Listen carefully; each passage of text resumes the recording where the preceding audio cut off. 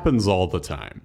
A customer will hear one thing or perhaps see a recommendation on the oil they're buying, and then we tell them another based on the results we see in the sample they send in.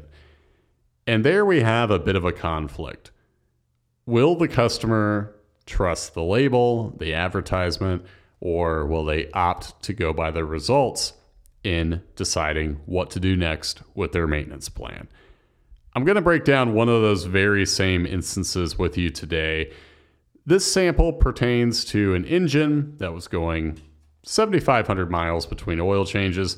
The customer bought an oil that was advertised to be good for 20,000 miles. And so they wondered if the oil looked like it had the amount of use that they put on it and if it could go longer.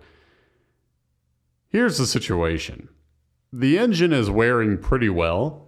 Some metals line up perfectly with averages, some of them a bit higher, but nothing really concerning from a wear standpoint. You look at the oil's physical properties, it has a normal viscosity. Low insolubles show the oil filter was holding up well. No issues there. Didn't find coolant, didn't find excess dirt. But there was one point of interest, one thing that kept us from jumping to a 20,000 mile oil change, which, as you'll hear later, is a bit ambitious to begin with. But the sticking point was fuel.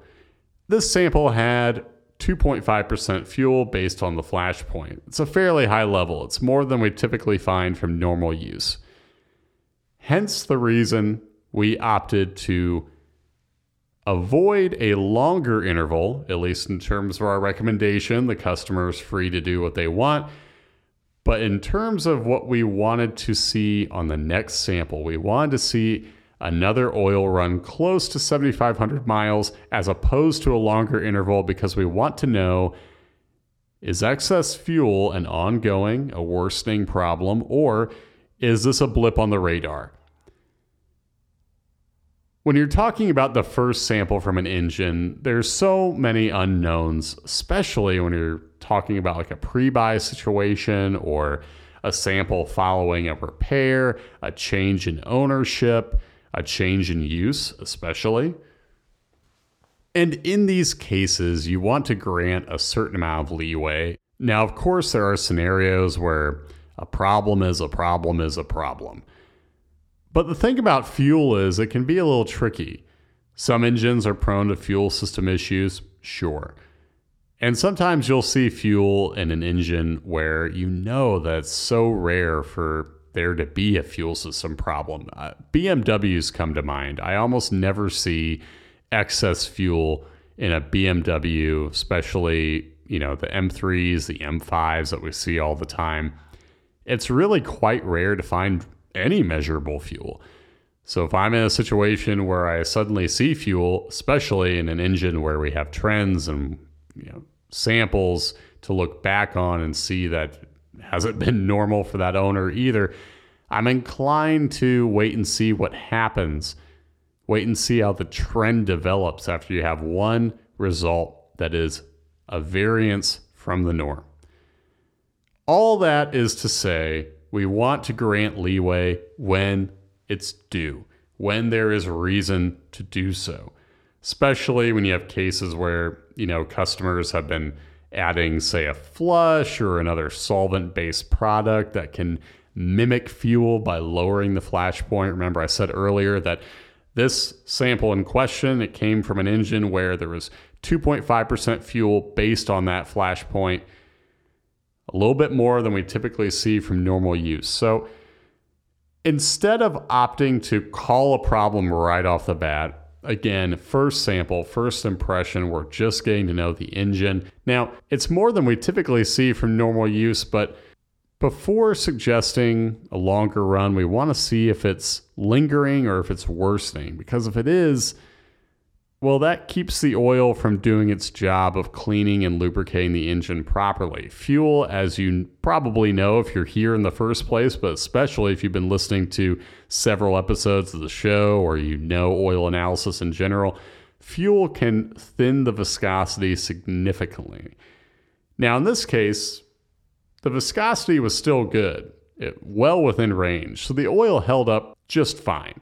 But imagine if we were to suggest a longer interval just because things looked fairly good elsewhere.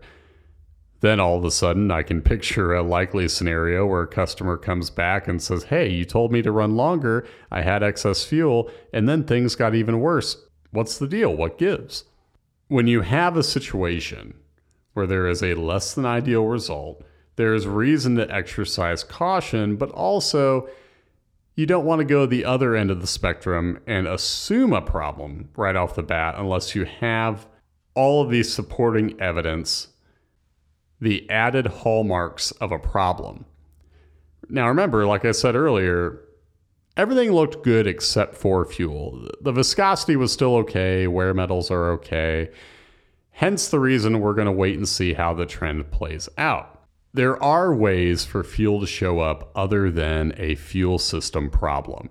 A couple of common scenarios are customers sampling right after they start the engine, say because they need to move the car up onto ramps or they need to reposition the car for an oil change. They start the engine, and in that brief amount of time, the engine doesn't have time to warm up completely and get rid of excess fuel from startup and get rid of the fuel from startup. Or you'll have situations where customers want to idle the engine before sampling to warm it up. Now, in ideal conditions, I would advise that customers don't do either of these things. It's fine to sample cold if it's cold after you've warmed it up. So what I mean is you go for a drive, you get the engine up to operating temperature, you arrive back home, you shut the engine off, you let it cool enough so you don't burn yourself while sampling.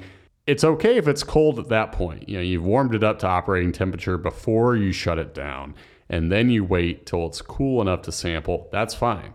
Letting the engine idle before you sample is less than ideal because sometimes idling alone won't get the engine warm enough to cook off the fuel that it needs for startup. So those are ways where fuel can be introduced.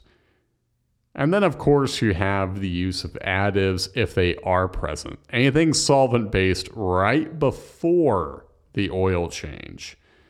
So I'm not so much talking about fuel additives that say you've added some point during the oil change interval and then you're sampling later on down the line. That's not really a factor in fuel if we find it. But sampling conditions, if you're idling or you didn't let the engine warm up all the way, sometimes these factors can cause a less than ideal result. But since we typically don't find upwards of 2% fuel from normal use, there's reason to exercise caution regardless of the oil you're running. Now, this isn't exclusive to fuel either. I don't really care what oil you're running, if there is coolant, if there is excess fuel, if there is abrasive contamination getting past the air filter, if the engine is wearing poorly. These aren't the conditions that the oil was designed to handle. The oil's not designed to stop a problem from existing. I have no doubt that a 20,000 mile run, heck, maybe even longer, could be doable for this engine and the oil in question. But I would only suggest an interval of that nature if there's not issues like harmful contamination. Of course, wear needs to look good. But we also don't suggest jumping to absurd intervals without having a reference for how the engine can handle it.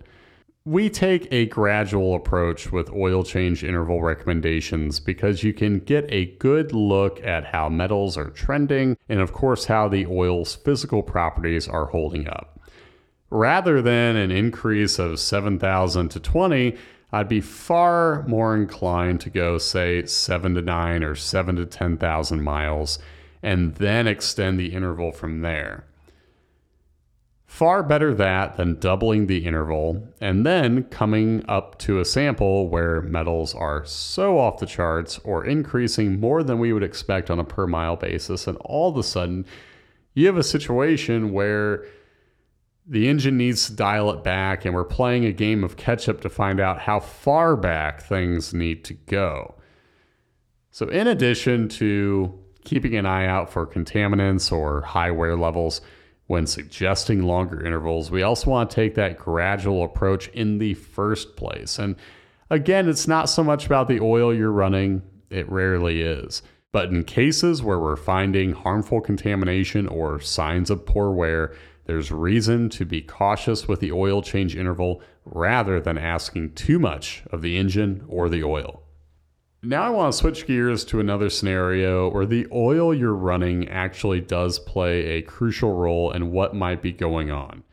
This instance belongs to a Lycoming engine. It's an IO540, and the owner switched to Phillips 66 Victory. This is an AW oil. We can tell that right away just by the phosphorus that's present in this oil. When the owner switched to this product, we saw an increase in one particular element, that being copper. If you've been around the show for a while, or if you're an aircraft owner that has been using oil analysis, then you know that 1550, an Aeroshell product, that tends to cause high copper in Lycomings, and it's really not an issue. It's just a harmless reaction, not poor wear. We don't typically see this same result, though, with other oils, but in this case, we're thinking that might well be what's going on, at least for this owner. Now, you never want to make a widespread assumption just based on one instance. So what we're going to do is pay attention to Phillips 66 Victory AW in other Lycoming engines and see if the same trend of an increase with this oil in use is playing out. And in this case, I want to take things even a step further. I want to see if the owner switching to a different oil brings about a decrease in copper. That would be added indication of the oil causing a harmless reaction, as opposed to this being a one-off. You know, we're still seeing a trend that can indicate extra wear at brass bronze parts. And importantly, that's something that we don't discount in Lycoming engines running 1550 either. We still monitor the trend. If you have a steady increase or spike with that oil in use in a Lycoming, there is still the distinct possibility of poor wear at brass bronze parts, which is why we never look at a result and just write it off. You know, there can be so many instances where I think an owner might want to do that very same thing. They hear word on the street is this additive or this oil or so-and-so product will cause this. You know, I was looking at like a fuel additive recently in just an automotive engine, and the customer wrote that they had heard it causes high iron, so they were expecting high iron. And the sample did in fact have a high iron level, but we also had the context of wear in. We had the context of a longer oil run. So I wanted to caution the customer to not assume that this level was just from the additive. Actually, it had a couple other possible sources, and we had other metals that we wanted to monitor as well. Long story short, before assuming anything, you want to look at the surrounding context, which is exactly what we do. Sometimes the oil does matter. Absolutely. But when you're making decisions about your maintenance plan, you want to pay attention to what you're asking the oil to do. Oil can stay in use for X amount of miles, of course, under ideal conditions. But when you introduce contamination, when you introduce poor wear, all of a sudden you're asking the oil to deal with things other than the ideal conditions where metals are low, where there's not contaminants. That brings today's episode to a close. My name is Blackstone Joe. Thank you so much for tuning in. If you like what you heard today, don't forget to rate, review, and subscribe. Thanks for listening.